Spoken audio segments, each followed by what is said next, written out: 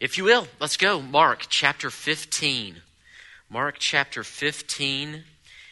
And as you're turning there, let me set the stage. As we saw this Sunday, Jesus has been executed on a Roman cross.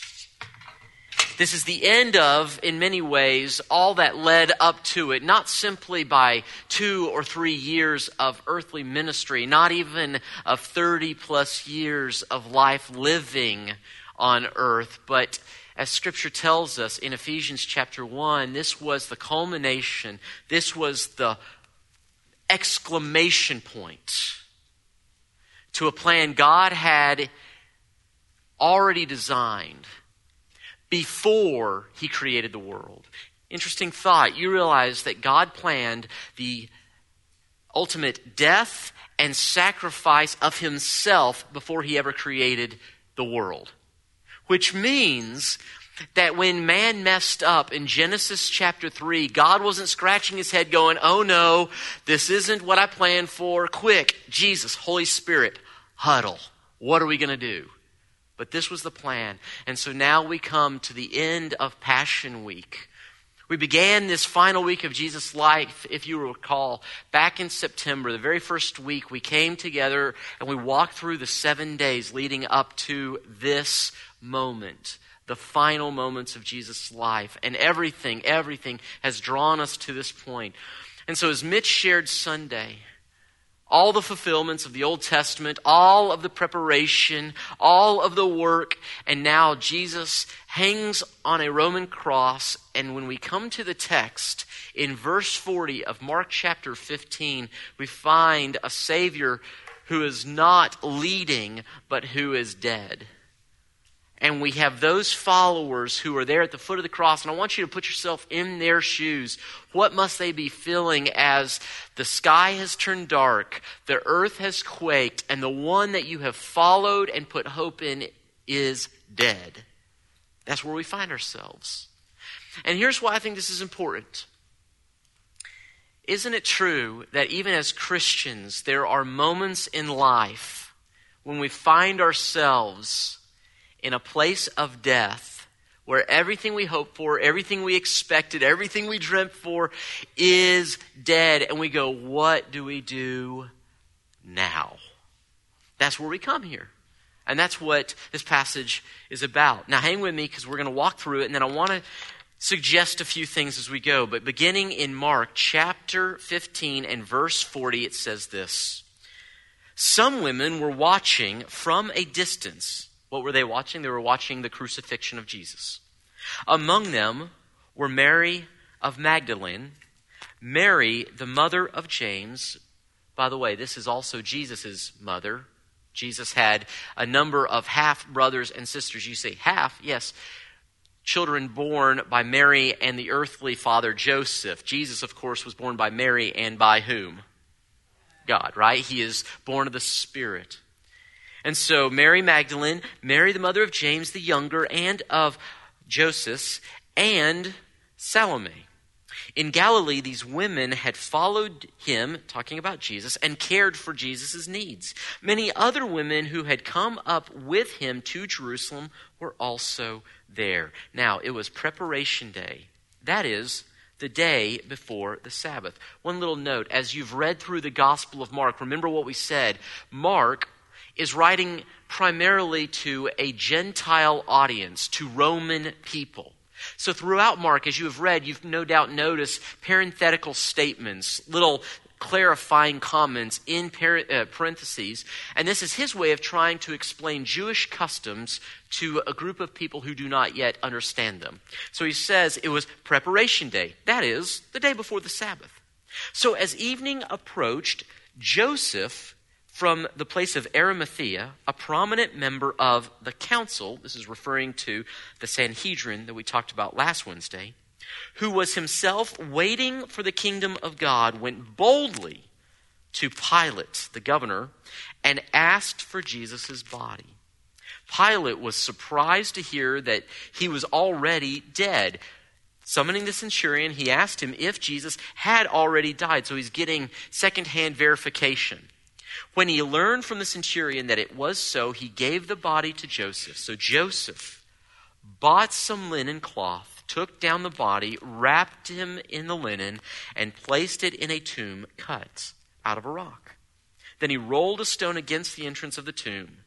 Mary Magdalene and Mary, the mother of Joseph, saw where he was laid. So let's kind of get the setting here. A few details, and I want to bring this to where we are today.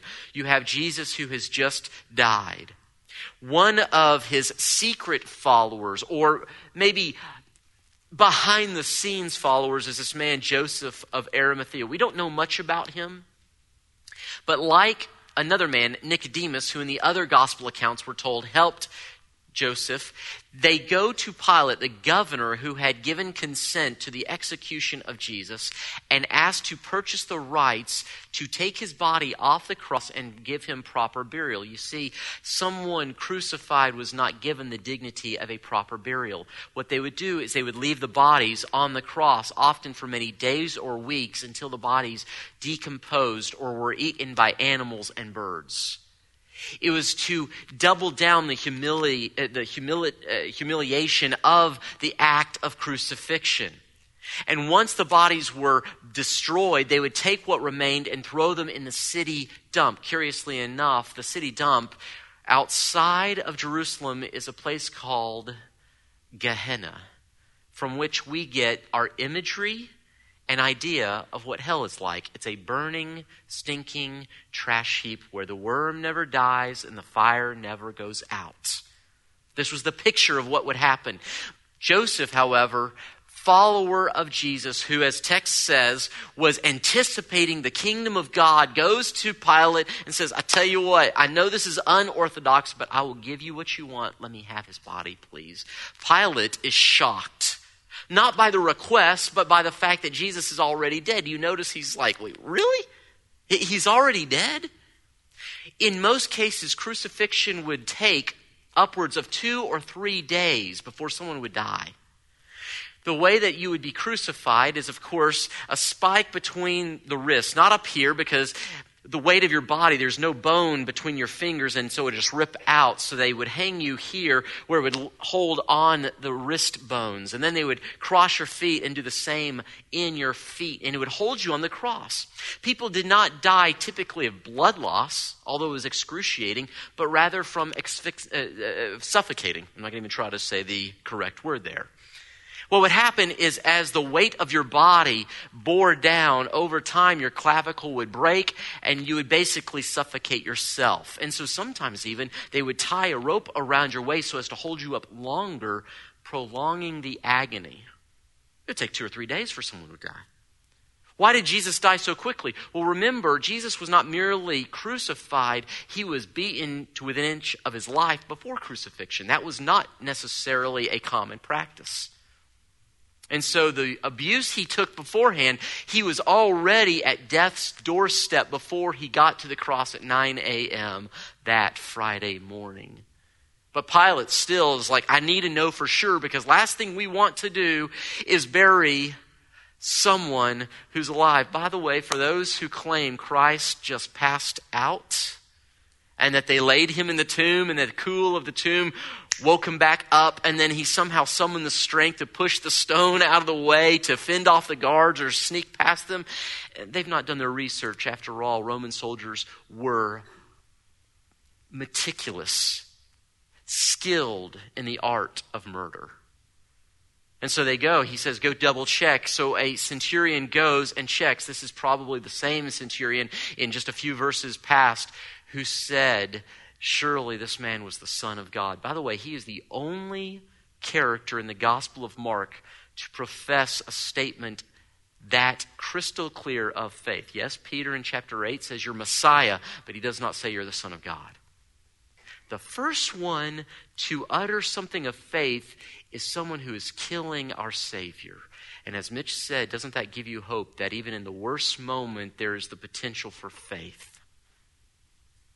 So this man, he goes, he checks, he finds out. Yes, in fact, he's dead. We know from the other accounts they stabbed Jesus in his side, and out came blood and water separate. This was indicative of death. Blood and water began to separate, and this is a physiological reality when the body stops moving and the heart stops beating. So they say, yes, he's dead. So they take him down.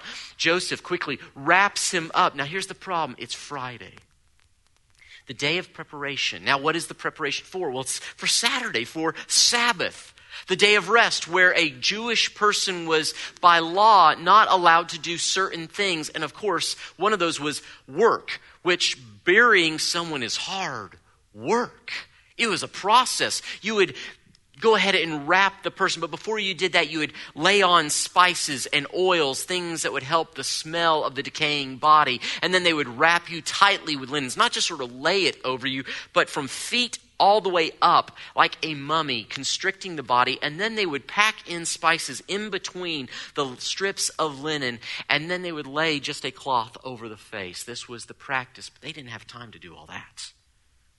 They just have time to wrap him and lay him gently in the tomb, to put a stone in front of it so as to protect the body so that no one could attack, molest it, or even, as was mentioned, steal the body and claim Jesus rose. This is what happened. And the women saw where Jesus was laid. That's what's going on. And can you imagine being one of the women who followed Jesus from Galilee down to Judea, down to this place? You say, where is that? Remember, just sort of the geography. The northern part of Israel is Galilee. This is where Jesus was born, in Nazareth. This is where he did most of his ministry, around the Sea of Galilee. Capernaum, where Peter was born, James was born. So many of them had their homes there, but they followed Jesus from the north down into Judea. And they went from the places there up into Jerusalem, up because Jerusalem was built up. It's actually on a hill, so you would always go up to Jerusalem, no matter from which geographic distance you came. They watched all this, and he dies, and they see him being buried. Can you not just experience that growing, heart-wrenching sense of defeat as they witness him die, removed, wrapped, and buried, and with finality, the stone is set? Do you sense that feeling that they must have had? I remember the day when I got the call that my friend, Adam Coyle, we were 15 at the time, and I remember when I got the call that his father, Jim, had died suddenly of a heart attack. He had taken Adam's other brother up to a football game up at UT. So if you love UT, you're in good company. And they had just finished the game. They were about to leave, and as Jim was walking to the car, he fell over, and before he hit the concrete, he had died. He'd had a heart attack. And so with his younger son in the car, watching his father die, and I get the news that my friend Adam's dad has just died. And as I got to the house, if you've ever been to a house of mourning, you know that sensation when you walk in, and there's just this weight. Do you know what I'm talking about? And I saw my friend sitting there on the edge of his bed, and he had this blank stare. And it was that stare that said, this can't be real. This can't be what happens. This is what happened to the mother of Jesus, the one who witnessed his birth, who carried him for 9 months, who saw him grow, who saw him take not only his first physical steps, but the first steps of ministry, and went from a skeptic to a believer herself, and yet here he is dead. And I want to ask you a question as we consider this very challenging and grave moment. What day are you living in? It's true that these are true physical days. There was the Friday, there was the Saturday, and praise God, there is Sunday, there's Easter. But these are also representative of seasons or moments in life, are they not? How many of you have ever lived in a Friday where you've experienced, maybe we would describe it as a death of a dream? I think about those in our church family who went through a divorce. They experienced a Friday, a death of a dream, did they not? Some of you who have lost loved ones or children or spouses or whatever, and you've experienced the death of a dream. You have lived in a Friday before, haven't you? We've all experienced those moments where something didn't go right. We've been in the moment where maybe the word would be just defeat. It's what we thought was going to happen didn't happen, and we lost. It's all over. And we would say that it's worse even. We try to describe it, but it's worse than we even imagine. Have you ever lived in a Friday? And then for others of us, we love Sunday, and we always talk about Sunday as well, don't we, in church? We talk about Good Friday, and we talk about Easter Sunday. Easter Sunday, we love Easter Sunday times of life, don't we? It's the moment where you experience not death of a dream, but you experience resurrection. It's that moment when a wayward family member comes back to faith, says, I'll give it another shot. That's a resurrection moment. That's Resurrection Sunday. It's the moment where marriages are reconciled. That's a resurrection moment. It's that moment where you've been praying, and by the grace of God, you get news that the tumor is gone, the cancer is gone, the heart is doing better. That's a resurrection moment. And so we've lived Fridays. We've also lived Sundays where it's resurrection, where victory, and you just cannot say enough how good God is. I think about the time. My father is a heart patient. And when I was 10 years old, he went through heart surgery. And he worked real hard. He exercised, did all the right things after that. And things were going well until October of 2000. He went into the doctor and come to find out that although the major arteries that they had cleaned out, as he jokingly called it, they roto-rooted, all the little itty bitty capillaries that covered the heart were slowly dying from the lower part of the heart up. And the problem is they were so small, there's nothing they could do. And so the doctor said, Steve, there's nothing we can do. It's irreversible. All we can hope is that we can get you on a transplant list quickly enough that you don't have a heart attack that kills you. And I remember hearing that word from him, and that was a Friday moment for our family. But then I remember not too long after that, the church prayed, and God doesn't always answer our prayers exactly the way we want, but this was one moment where he did. And I remember Dad went back to the doctor not too far later, it was a week or two. And the doctor says, we can't explain it, but not only is it not dying anymore, but those same capillaries that we were witnessing die are now growing back. They are healthy. It's impossible. And we said, no, it's not. It's God. Have you ever been on a Sunday? Those are good moments. We love them. But if I'm really honest, often I don't live on Friday and I don't live in Sunday. Often we all live in this day of waiting, don't we? It's the day that it's not when the moment happened and it's not when everything is resolved. It's the season where you just kind of go, I'm just waiting. So I think about you, Wayne. I think about the Saturday season you've had and that you're still kind of going through. You're just kind of waiting. I think about others in our church who are waiting for results or waiting for someone to come home or waiting for that job. And so we have those waiting seasons, don't we? And I would say that these moments are maybe defined not by death, but rather almost by a numbness. Have you guys ever had that moment where you just kind of feel spacey or numb from what has happened? And by the way, some of you are going, this is so depressing. Hang with me. We will get somewhere good before we're done tonight. And so you live in Saturday and you kind of go, it's just not working well. Things aren't going well, and I don't think it'll ever change. Why God? Why God? Or even, where is God? So the words we might use is, why or where. And it's just marked by confusion and questions. Maybe if we're like the disciples, it's marked by hiding from life, the world, others, whatever it may be. I think this is one of the most important and overlooked sections or moments in Scripture because it teaches us something both profound about life, and it also gives us something to hold on to when we are living in Saturday.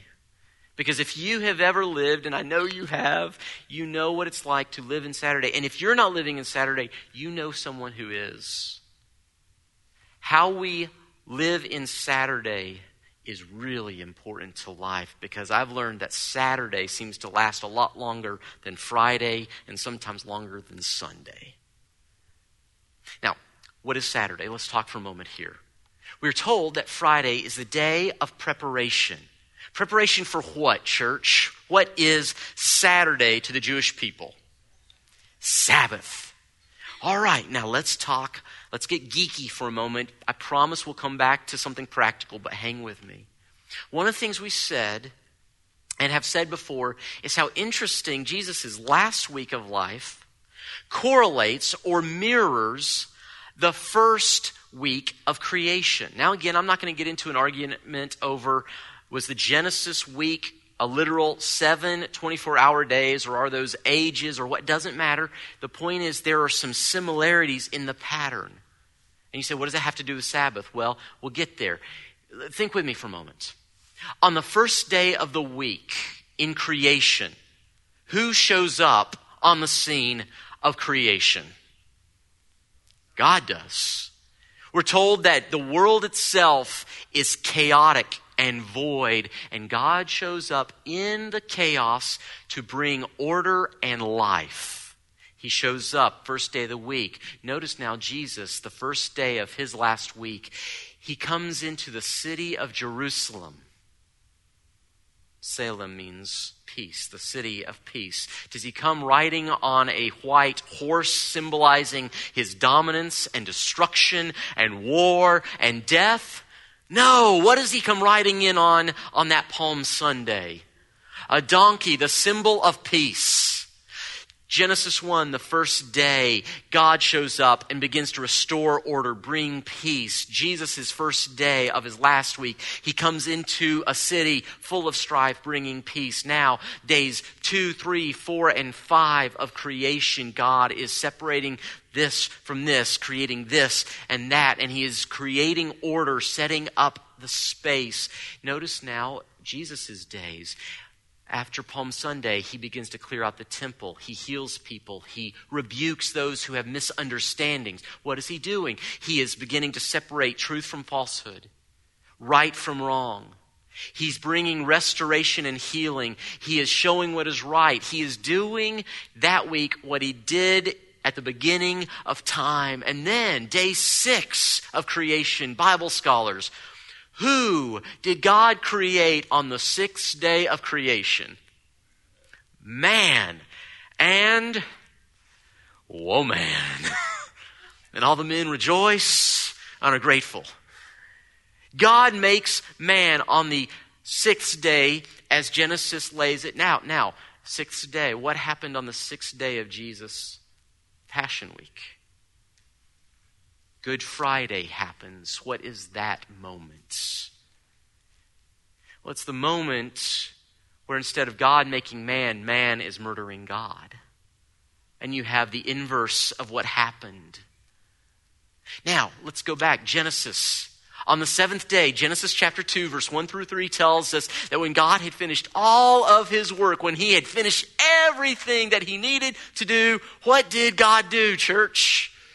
He rested. And by the way, any of you who've had to do any work, maybe you've got a honey-do list, or as my wife has on our fridge, it's the honey please do list. She is so sweet to me. But if you've ever worked hard or you've been in the yard or whatever, you need a break.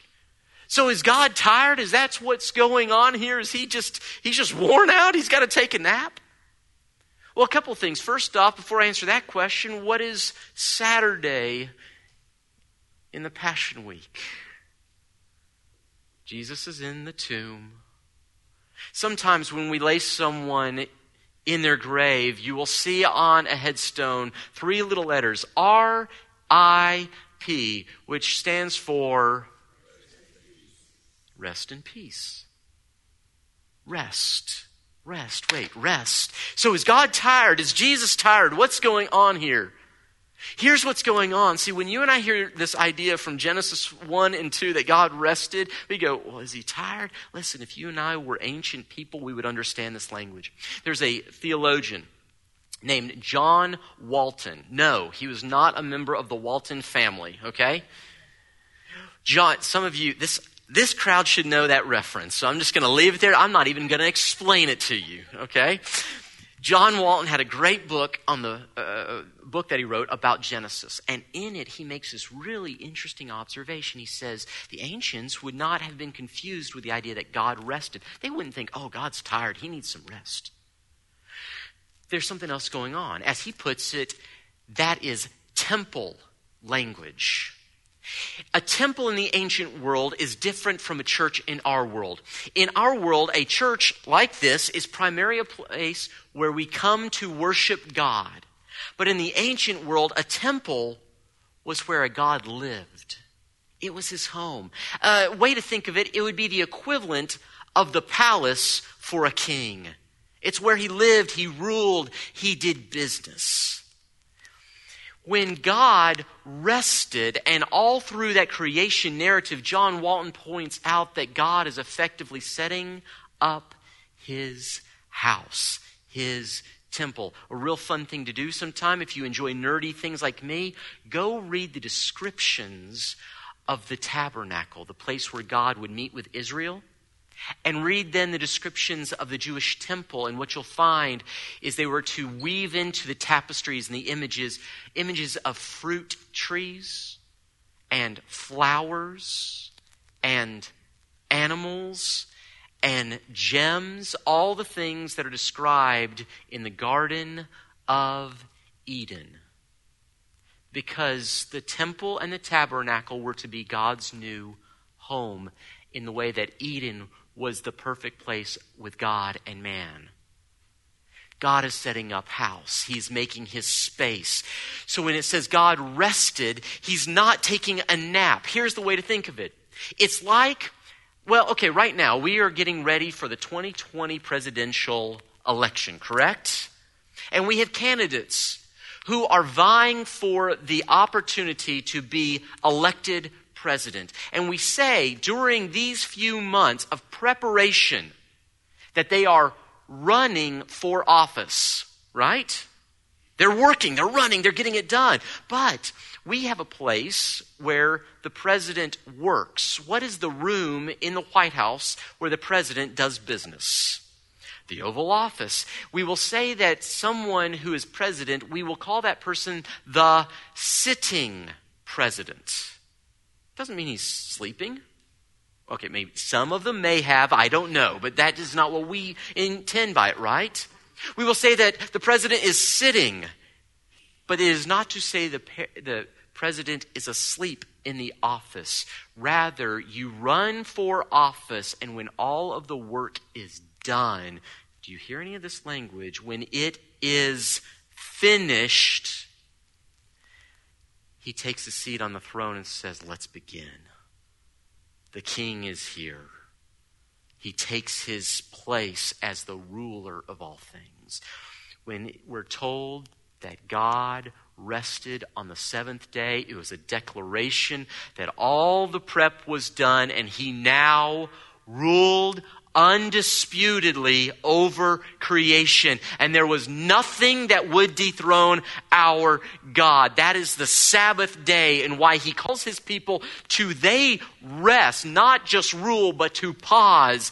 It was to remember that there is one who is still seated on the throne, that they don't have to work 7 days a week. They don't have to strive all the time to make it work, for there is one who sits in authority and is the gracious king providing for his kids and his kingdom. And now when we're told that on the seventh day, the day of waiting, the day where it feels like everything is over, isn't it interesting that this all happens, that we see this on the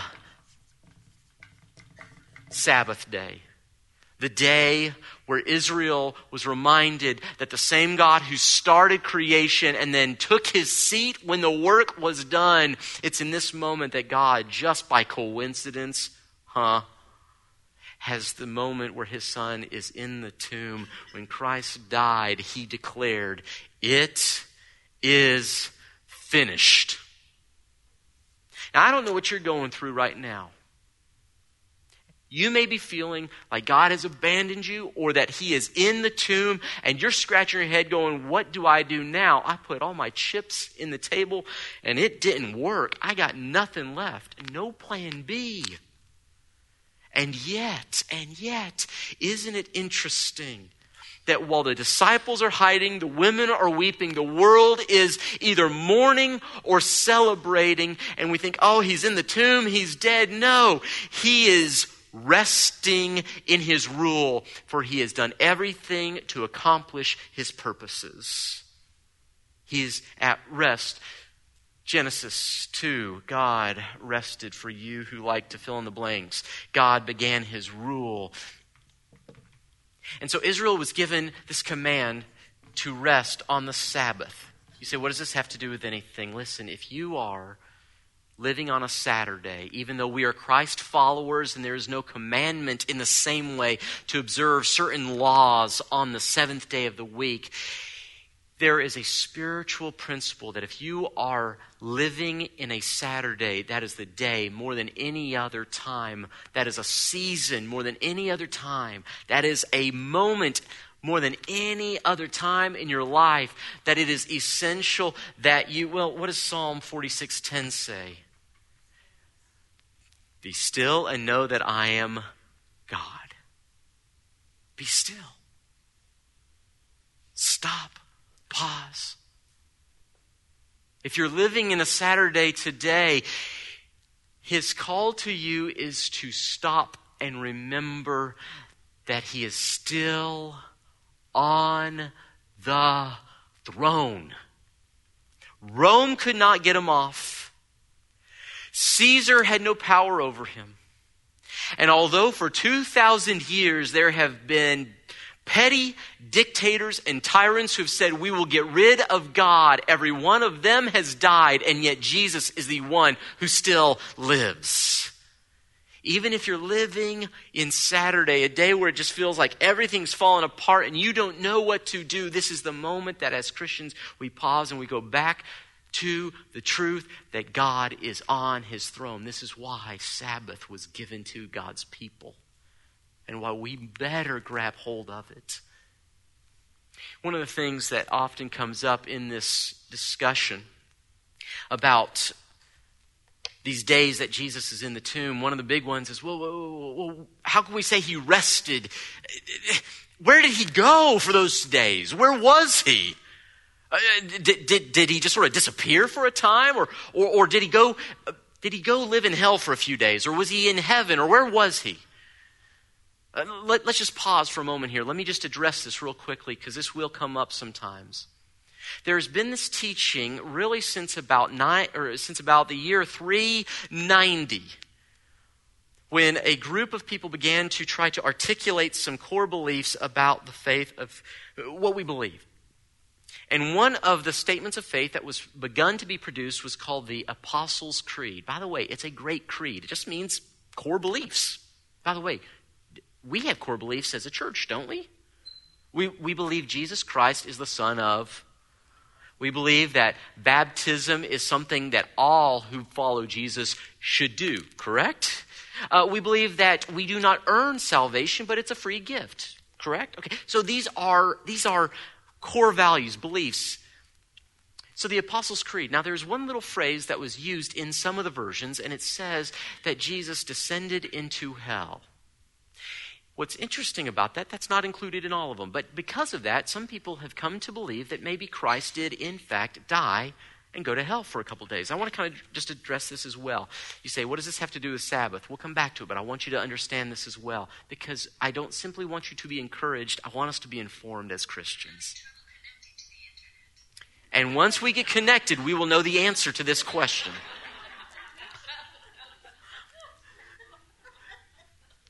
Isn't it fun to be a part of a family? Seriously, isn't it good? I love this. Now, there are two passages that often are cited to reference what happened to Christ. One, we're not going to read them right now, but you're welcome to look at them later. The first one is Ephesians chapter 4, verse 8 through 10. It talks about the one who descended also ascended. So where did he descend to?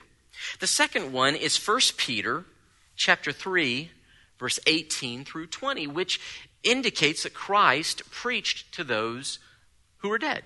So where did he go?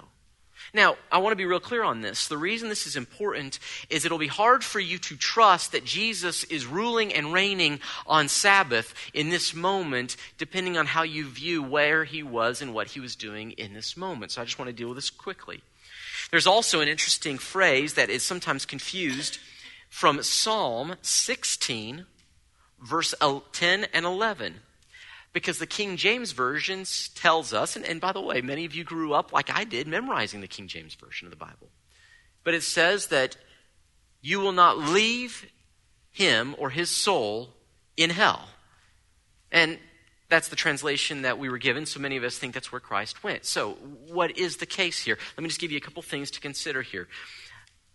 Always, whenever you consider your theology, make sure that it agrees with the rest of Scripture.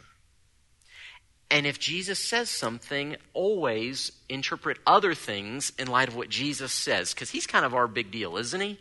What he says trumps basically everything else in our lives, correct?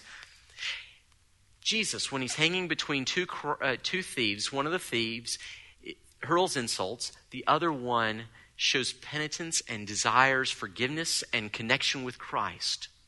Do you remember what Jesus said to the one who showed a desire for connection with Jesus? What did he say? Today you will be with me in where? Paradise. Today. So, what do we do with that? Let me give you a couple things real quick here. First off, in the Hebrew Scriptures, the word talking about the dead is the word Sheol. It's S-H-E-O-L, and just simply means the realm or the place of the dead. It doesn't define if it's a place of torment or a place of peace, but it's just where people who are dead go. In the in the Greek, the equivalent of that is not Sheol, but rather it's Hades. Again, it's just where people go. Not good, not bad. It's just the generic statement for where people go. When you read your Bibles and it talks about him going to the place of the dead, or in that psalm, for instance, that we just referenced, the actual word there is Sheol, place of the dead. Not hell, but Sheol. In Scripture, hell is defined as a lake of fire. This is Revelation chapter 20. If you want to read that later, you can see that. What we think is that Jesus gives us possibly a picture of what happens in the time between now and when he returns and we are with him forever in heaven.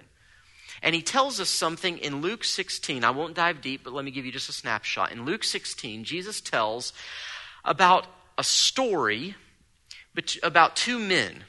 One of them is ridiculously wealthy. The other one is incredibly poor. The poor man's name is Lazarus. The rich man knew Lazarus, but never cared for him in this life, never showed him any compassion, nothing. Both men die. When they die, Jesus tells us that the rich man goes to a place of torment, and Lazarus goes to a place of peace or paradise. The phrase there is actually he goes to Abraham's side. By the way, who's Abraham? He's a father of all the faithful. And so Lazarus is with him. Rich man, not. And we're told that the rich man begins to talk to Abraham about his state. You're going to, wait a minute, how can he talk to Abraham if he's here and he's here? Well, he says, send Lazarus over to me, bring some water, it's a little warm. Abram says, can't do it. There's a great gulf between you and me, meaning there's a space between this place of peace and this place of torment. So I can't send him over. There's a separation. I don't know if this is the case, but I'll offer this for your consideration. Many theologians believe that Jesus is trying to give us a glimpse as to the intermediary place between now and when Jesus comes the second time and we have the final judgment. And in the time between now and then is reserved for all a place of peace with those who've already gone on, or a place of torment. And at the final judgment, then we're told that those who are judged who do not know or love God will be cast out into the lake of fire with Satan and the demons. And those who do love God will be brought into his abode forever. What does this have to do with anything? Two things. Number one, it tells us that Jesus, I believe, was in paradise, which would have been this place he describes. He says as much, and this gives cause for that. And where it makes sense then is for those who say, yeah, but he preached to the dead. Well, if Lazarus could hear what the rich man was saying, and the rich man could hear what Abram was saying, then could not our Savior do the same while he was in paradise? Here's the only reason I tell you all that, and that's a lot to absorb, but here's the big idea. Jesus, even in death, was ruling and reigning. He was not a victim, which means that if you find yourself living in Saturday, you can still, even in the worst moments, say, but my God was never defeated in even his worst moments. He is over all. He knows me. And he will have the last word, because even though we may live seasons of life in Saturday, Sunday is coming. And this Sunday, we're going to talk about it. Why don't we pray together? Father, we thank you that although for many of my friends in this room who deal with chronic pain, Sunday's coming. For my friends in here who deal with the loss of a relationship and the longing to be reunited, you are still on your throne. For those in here who are hurry up and waiting for news, you are still the God over all. May we rest in the truth and the beautiful promise that even when the women and the disciples thought all was lost, you had won. For you said, it is finished, and you had taken your seat in victory. We praise you as our risen Savior, and we look forward to the ultimate Sunday when our Savior, the Son of God, returns. What a day that will be. We thank you. In Jesus' name, amen.